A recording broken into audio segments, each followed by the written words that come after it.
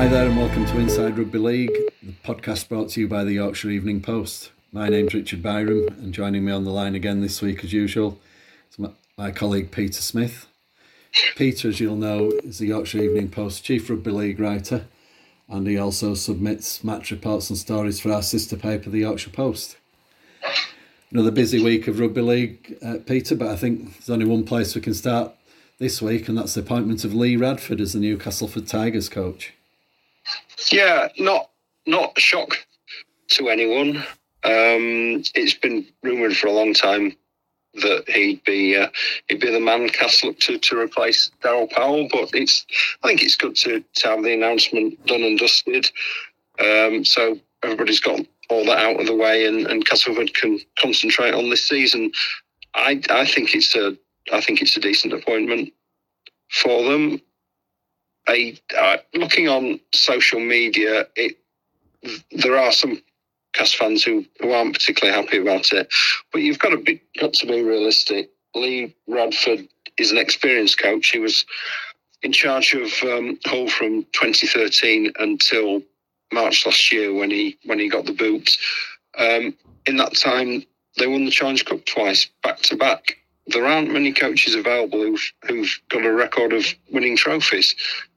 Cas are bringing in somebody who knows Super League, who knows a bit about their own club. He's worked with some of the players at Cas, and as I say, has won trophies. So I think it's a decent appointment. It'll be interesting to see what he does with regards to the squad, whether he looks to tinker or whether he'll just take on the squad that Daryl Powell has put together. Obviously, there's speculation that Daryl might look to take some of Castleford's players over to Warrington with him, but we'll have to wait and see on that one. But in his initial interviews, Lee's saying that he doesn't see any need for wholesale changes, and he's looking forward to bringing the young kids through. He's talking about playing an exciting brand of rugby, an attacking brand of rugby, moving the ball around, playing a bit was what he said, and so far he's making all the right noises. He's a good bloke, very open and honest. He's a really good guy to deal with from a media point of view, and I wish him all the best. Obviously, it's going to be a while before we see him in action as a Castleford coach. He's not taking over until, well, effectively the end of this season or the start of pre-season for next year. So I suppose he'll sort of drop back into the shadows a little bit and just let Daryl Powell get on with guiding Castleford through this year. And hopefully he can send them out he can go out on a high note. But I think as I said, I think it's a positive appointment, and hopefully he'll do good things at Cas. Yeah, certainly. When we spoke the other week, when it was announced that Daryl was leaving for Warrington, I think we both said that we hoped that an English coach would be given the chance to take over at Cas, and that's happened. And as you say, with perhaps the possible exception of the former Leeds Rhinos coach Brian McDermott, there weren't any others really available at that level who, as you say, have won trophies in recent years and have had success at the club. And, Lee obviously has had a break from the game, had some great success at Hull, and you'd probably think, again, it's something we've discussed many times on here, towards the end, he'd probably gone as far as he could with them, and the break came, was no real surprise, and he'll be coming back refreshed and recharged and some new ideas and so on. And I don't know Lee personally, but as you say, he always has come across well in the media, and he's always had a good relationship with our sister paper, the Yorkshire Post, obviously from his time at Hull. And, I think interesting times ahead. As you were saying about social media, I have a few friends on a website, a Facebook site, who talk, sort of rugby league gossip and so on. They said last weekend that Lee would be coming in. These guys, as we both know, there's no secrets in Castleford, is there?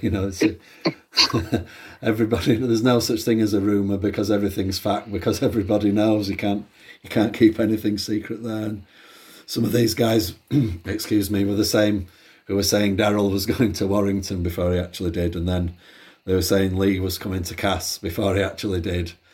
And now, as you've just hinted there, they're saying that the likes of Paul McShane and Jake Truman will be following Darrell to Warrington. So it'd be interesting to see if they do bring up the hat trick. But aside from that, some of those guys as well, as you touched upon, have said they're not over keen on the appointment, and that Cass have always been known as Classy Cass, haven't they, for this sort of exciting brand of rugby they play. But I think Lee, they had some good teams over at Hull, didn't they? And they mixed it up with some powerful forwards and some flair players like Carlos Tuamavavi and Jake Connor, Albert Kelly, those types. They can throw the ball around, and they've always had some exciting wingers over at Hull who can finish things off. So I don't think it'll just be kind of one-up, pack-based rugby. I think he'll look to carry on probably where he left off at Hull, and hopefully the Castleford fans will be pleasantly surprised in the long run by his appointment. Well, I think the thing is you've got to give him a chance, haven't you?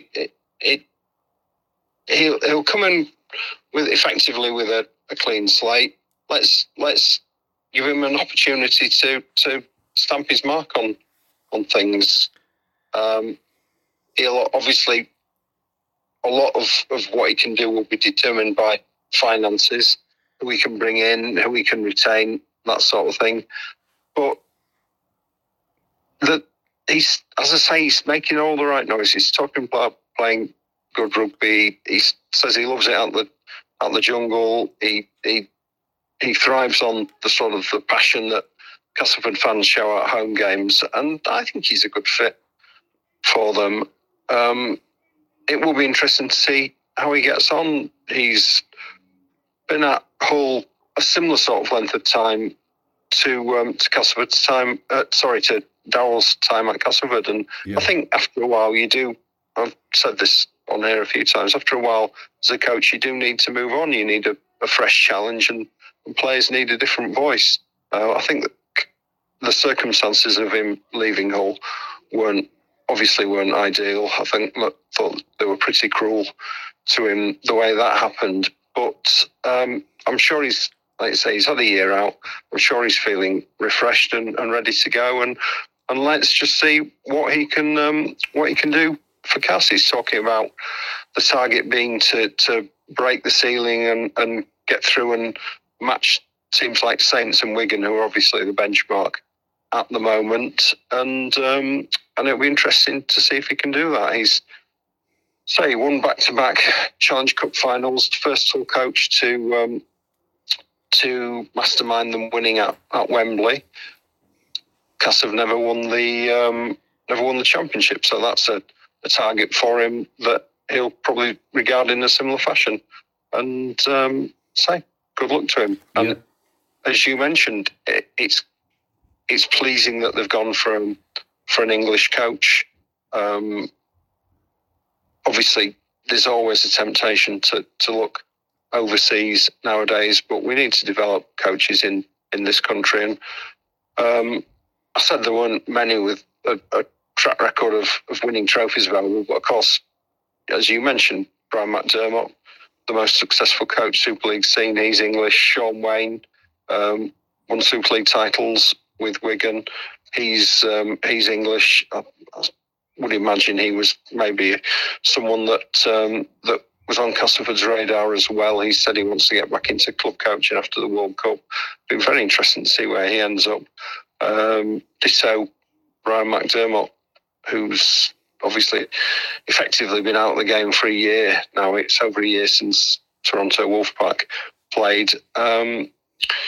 We want to see these English coaches back in the game, and let's hope that they get fixed up with a gig sooner rather than later. Yeah, certainly. I'm not quite sure who else really. I mean, there is a fantasy list you can draw up of coaches around the world in any sport, isn't there? And so I wish you coached our team, but in these COVID-straitened times in particular, it's not always possible to get, the creme de la creme. That's no disrespect to Lee, but, obviously he fits within Castleford's budget and plan, and give the guy a chance. all fans, myself included, you're always quick to write an appointment off, and then when it turns around, you're quick to get behind the guy. So let's give Lee a chance. I'm sure if Cass are playing at Wembley in a year's time, then all the chat about his style of rugby, or what he did at Hull or wherever else, it'll all be forgotten, and the fans will get behind him. And hopefully by then, I'm sure fans will be back in the grounds, and we'll wish Lee all the best. I think, as you say, with the exception of possibly Brian McDermott, he's probably the best English guy available.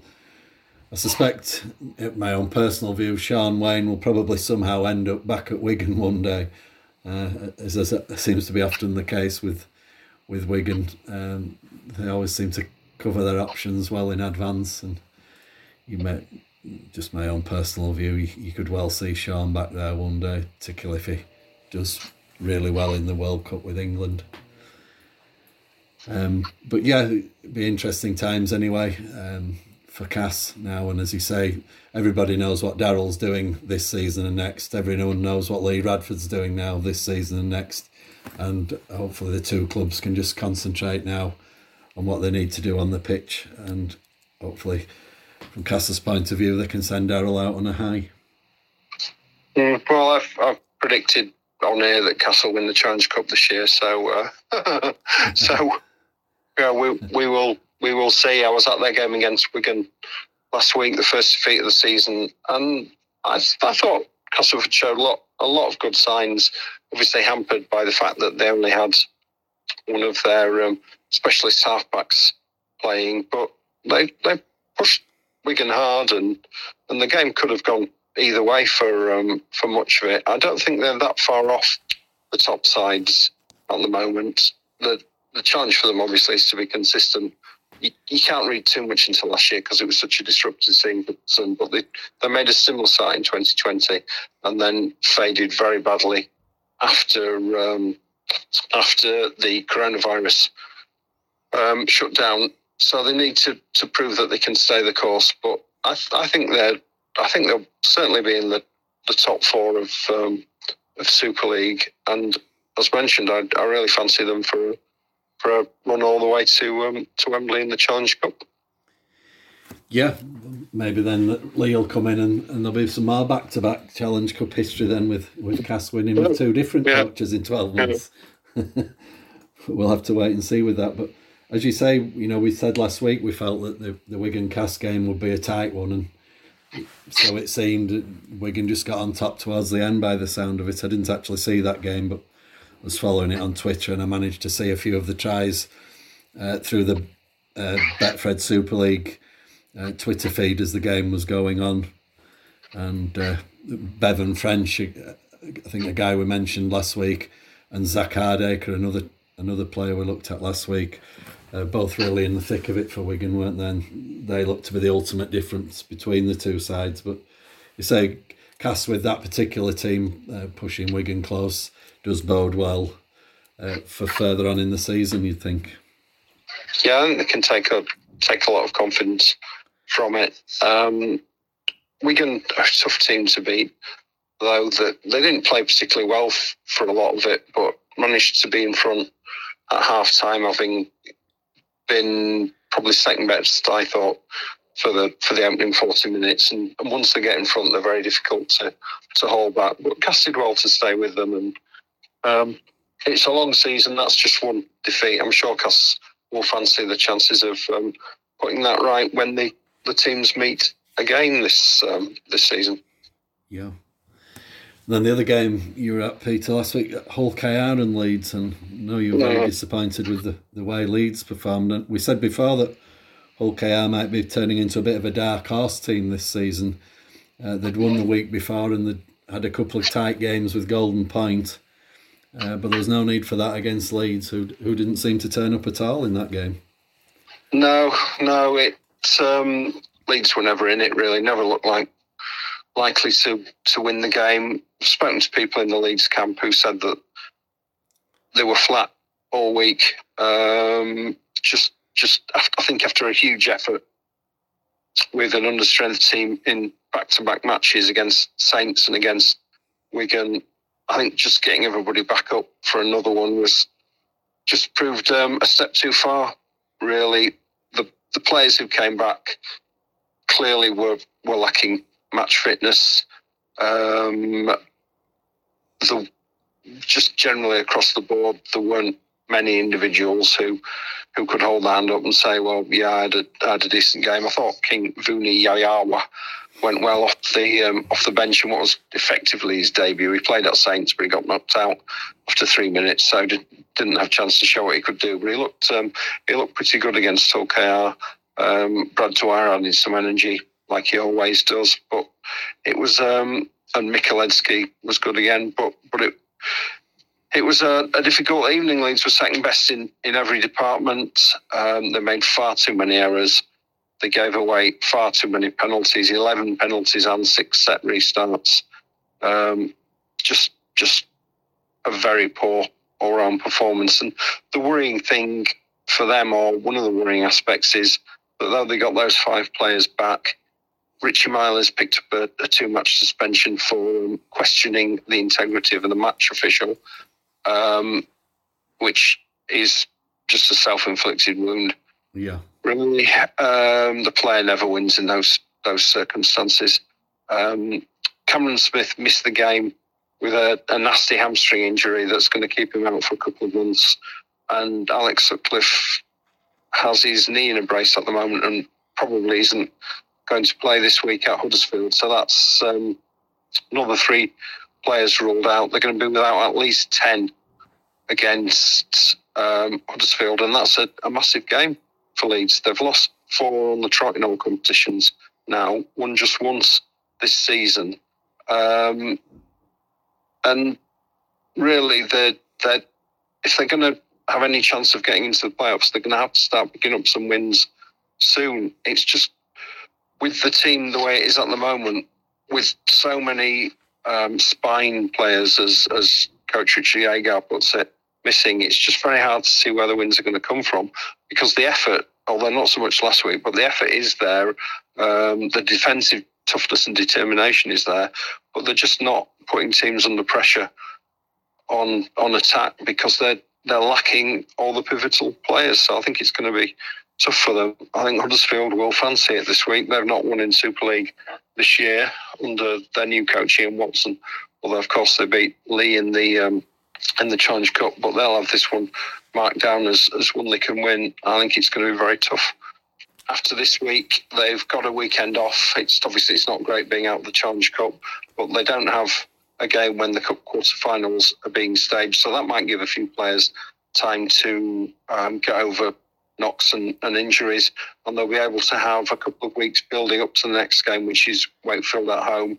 I think they're going to need that. That'll obviously be another big game, a must-win game, given the way Wakefield are going at the moment. But these are tough times for Leeds. There's no doubt about that. But having said that, young players are gaining experience. They have got some key men back, the likes of Conrad Hurrell, Ash Hanley, players like that who will be better for having 80 minutes under the belt. And there's nothing they can do about it. Just have to get on with it.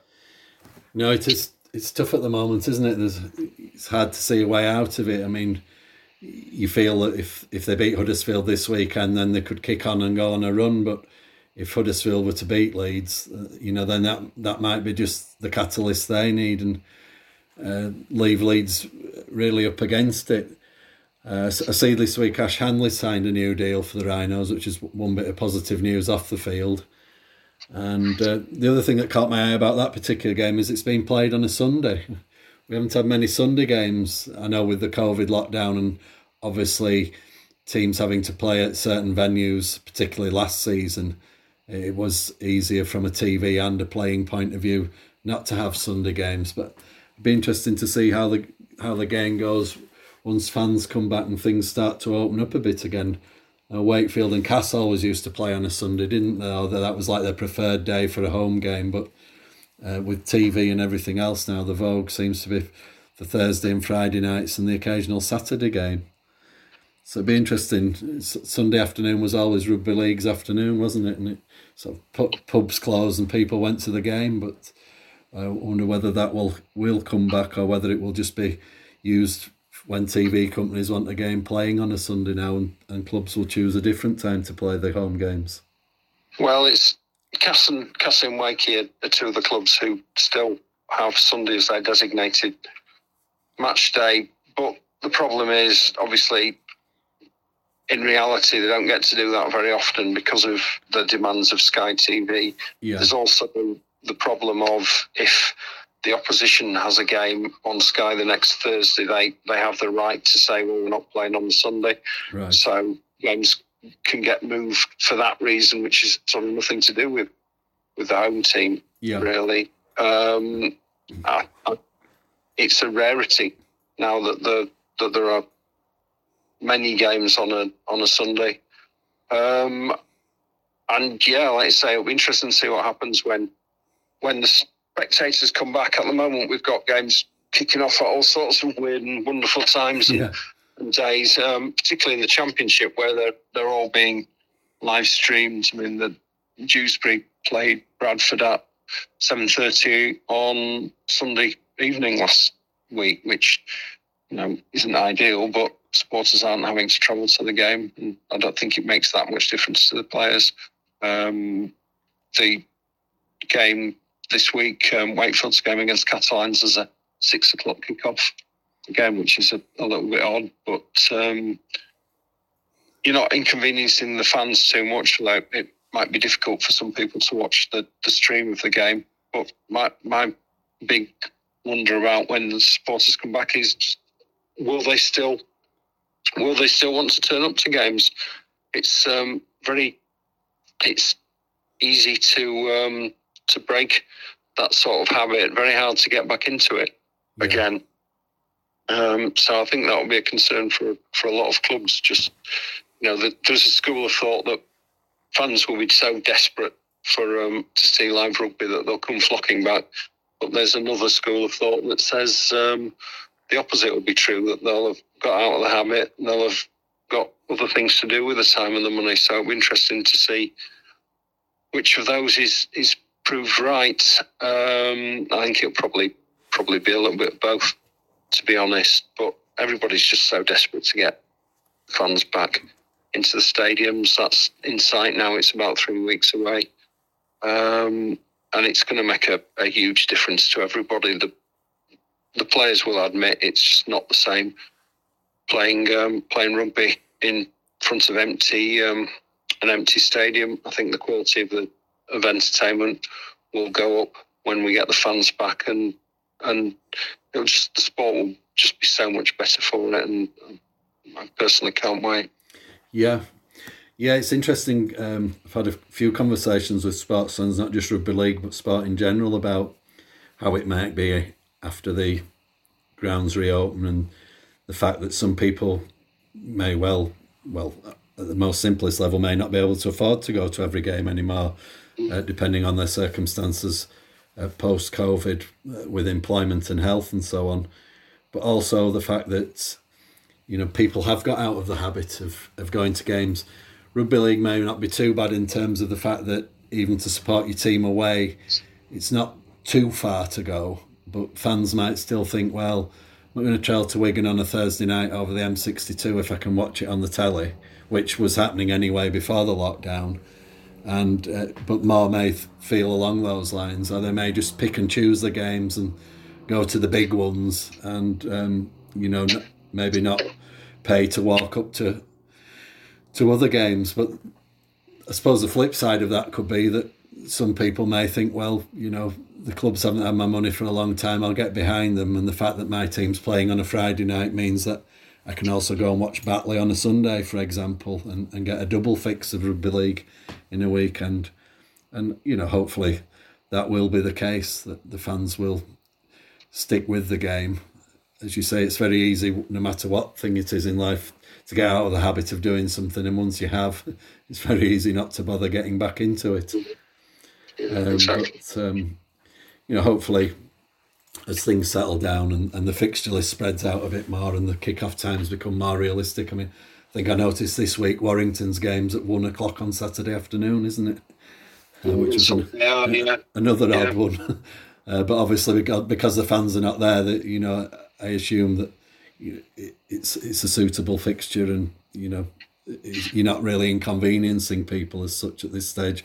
You say some might be lost to watching it live, or on the streams or whatever. But overall, it's just a matter of getting another game in effect. And just going on from there, just to have a quick look at Wakefield, Peter. I thought they competed well against Hull last week, but again, just like that little bit of finishing touch. They created a lot of chances, but blew a lot of chances as well. And also the incident involving Beretta Ferramino and Max Jowett, 10 minutes in the sin bin, really and truly, he nearly took his head off. And you look at that compared to some of the other sendings off that we've seen, or sin binnings and suspensions. The Leeds player the other week who got 4 games during the Challenge Cup match, and you just wonder, really, that looked more than a 2-game ban to me anyways, both as a fan and an observer. It looked a really dangerous challenge that could have caused Jowett serious injury. Of course, he wasn't fit to come back anyway, and as Chris Chester's since pointed out, is somebody else who will get the benefit of him not playing for the next couple of matches. It won't help Wakefield, who, as I say, played against 14 for 10 minutes, but then, Hull got their full complement back and scored late on to win. So who knows what would have happened if they'd had to play most of the second half a man down. Your rugby union background coming out there. Sorry, yes. Playing against 14. My apologies. I realised as soon as I said it. Apologies there, yeah. That's a severely punishable offence, but you know what I meant. They were a man down anyway. I didn't see the game because I was on the other side of Hull watching Leeds get clobbered. I have seen the tackle, and from the footage I've seen, it looked a bad one. I cannot for the life of me understand why that is a yellow card and a 2-match ban when, for example, Zane Tetevano is a red card and a 4-match ban. I just don't understand why there is such a huge discrepancy. The Tetevano tackle didn't cause an injury. The one by the Hull player did, as we've mentioned. Same referee, which is interesting. I notice, the same referee. So you've got to, again, it just raises a question of consistency. Yeah, doesn't it? Consistency on the field and consistency at the match review panel. I don't want to see players banned. Any players banned. Obviously, sometimes they deserve it for particularly bad tackles. You want to see the best players on the field all the time, but there should be some consistency, as you mentioned. Wakefield were competitive against Hull, and you never know. Maybe they'd have won the game if they'd been against 12 men for the whole of the second half. You never know. That Chris Chester's absolutely right that somebody else gets the benefit of the suspension, which wasn't really the case in the Saints Leeds game because he was sent off. So Saints were playing against 12 men for 35 minutes. I've always said that if a player gets a suspension, one match in that suspension should be against the team that the offence is committed against. Yes, in other words, Fremo shouldn't be allowed to play against Wakefield the next time decides meet. Then at least Wakefield would get some benefit from it, if you like. But it's an old argument. I've been covering rugby league quite a while, and I can remember ever since I started in the distant days in the 1990s, one of the big topics of conversation was always disciplinary. Rugby league never seems to get it right. It's just an ongoing talking point, really. I can totally understand Wakefield's frustration, but Now they've lost Jowett a couple of times with head knocks this year. They've had Tom Johnson had to stand down because of head knocks. You can understand why Chris Chester would be upset about it, but I think judging by the scoreline and the reports I've read of the game, he could be comforted by the fact that his team were competitive against Hull, yes, who are a good side and are in good form. So, maybe they've taken a step forward. They need to maintain that against Catalans this week, which isn't going to be easy. Catalans are another good team, and they're on the back of a surprise walloping at home by Warrington, so they'll be fired up to bounce back. But Wakefield, like Leeds, they need to get some wins on the board sooner rather than later. So let's hope it's this week. Yes, definitely. I think, I saw the game and Wakefield did compete well and they scored a couple of nice breakaway tries again. But just that final pass again was just missing, and obviously Jacob Miller out as well now, and just couldn't quite finish off all the possession that they had, and it was a bit frustrating. I could imagine that Chris was doubly frustrated, both by the fact that they went so close against Hull, having, they did compete in the second half. One of the complaints obviously we've had this season is Wake have played the first half and then the other teams run amok in the second half. But that certainly wasn't the case the other night, and with a bit more luck, and certainly if they'd been a sending off, they might just have done enough to win that game. And when you consider as well, regarding the sending off and disciplinary in general, that, Richie Myler gets 2 games for saying something to the ref, which he shouldn't do that, but you can do that in the heat of the moment. And rugby league as a sport in particular, which has always prided itself on the discipline that players show and respect that the players show towards the referee. And, it's probably right that he receives some sort of punishment, but does saying something to the referee and almost taking somebody's head off really merit the same sort of punishment? Or if it does, then surely the high tackle should be worth double or triple what the player said. But again, as you say, it's something both myself and you have discussed on here in the office and life in general and with other people, and there never seems to be a straight and consistent rule. What happens with one player doesn't happen with another, or there seems to be a crackdown on certain aspects of ill discipline for a while others are allowed to go, and then it moves on to cracking down on something else which the media may be highlighting, for example. And it's just frustrating all around. As it happens this week, it was my team and Wakey, but the other week, as we saw, it was Leeds, and next week it could be Saints or Wigan. It's not really so much about that as the fact that these inconsistencies are still happening. As you say, another tough game for Wakey this week against Catalans. Maybe they can catch them cold with Catalans having lost. But again, a tough ask for Wakey again this week. And just finally to mention that. Sorry, Rich. I was just going to say on the Richie Myler thing. I understand where you're coming from on that. It's a tricky one, isn't it? I wouldn't want to get to a situation like in certain other sports where you see players openly swearing and shouting at referees and nothing's done about it. I don't think we should go down that route in rugby league. I think there has to be some sort of sanction. Myler was sin-binned for 10 minutes. You got to think, well, he's, perhaps that's enough. Yeah. 2 games, it's a harsh punishment. Again, let's see if they're consistent about it. I've no faith that they will be. Yeah. But if the match review panel say if you question the integrity of the match official, which is what Rich is alleged to have done, so it's not sort of swearing at him. It's a too much ban, and then impose that on everybody who does it. Yeah.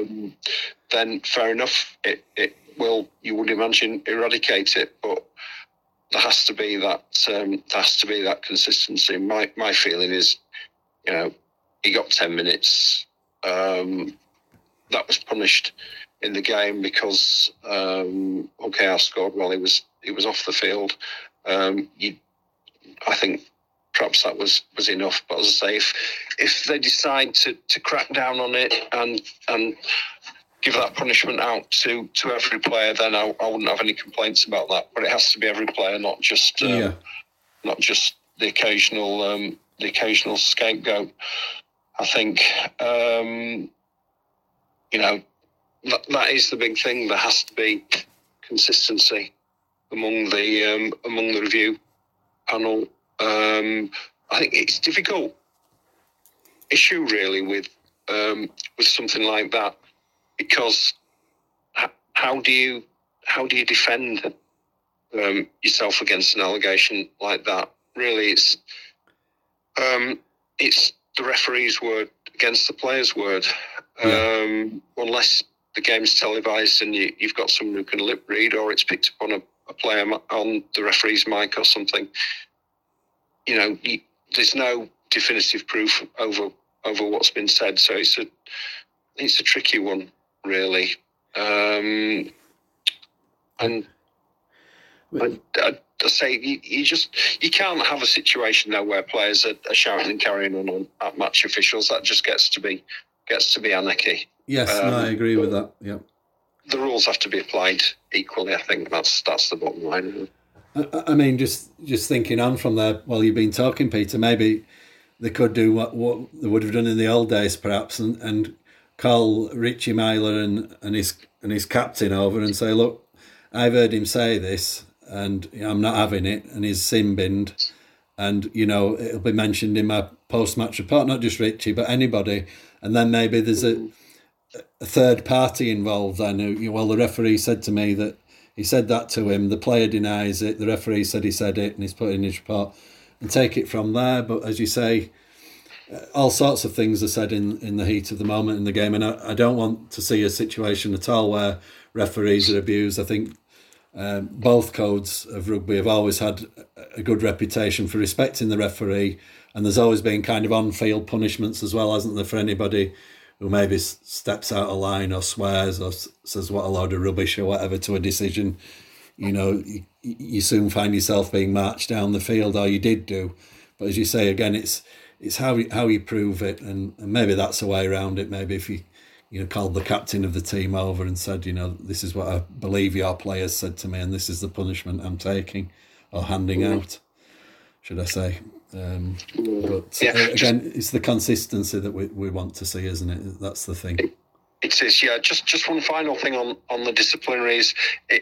I'm uncomfortable about the fact that punishments are handed out without hearing a defence as well. The match review panel issues a charge and a penalty notice.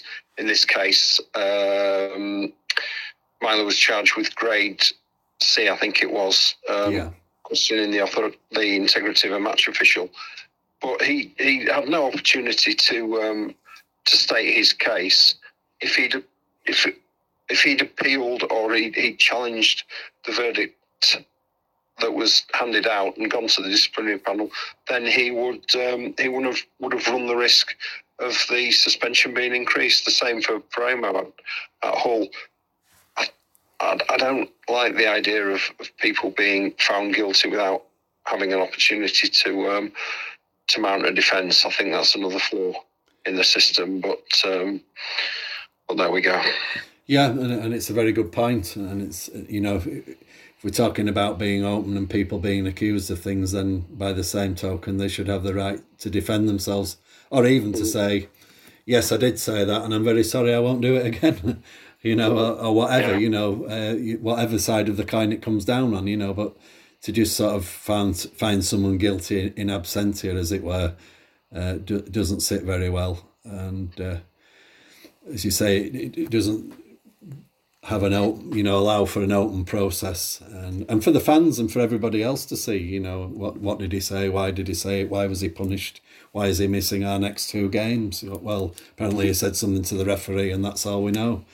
And again, I think, involving a third party like the captain in it may be another way around it, or giving the player a chance to have his say. or her say indeed, with the games. Anyway, Peter, I think some very interesting stuff there on the disciplinary and the games in general.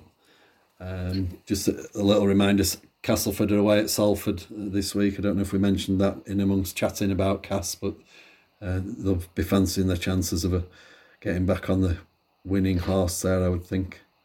Yeah, the interesting thing about that is they play Salford again the following week in the Challenge Cup quarter-final. Yeah. So, funny how often that happens, actually, in the Challenge Cup.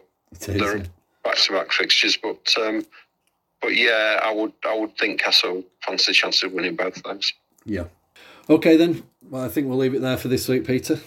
Thanks again for all your comments, and just my weekly reminder that you can get the very latest rugby league news from our website, yorkshireeveningpost.co.uk, Peter's own Twitter feed at Peter Smith YEP, and my own at Richard Byron YEP, as well as the at YEP Sports Desk handle and at YP Sport.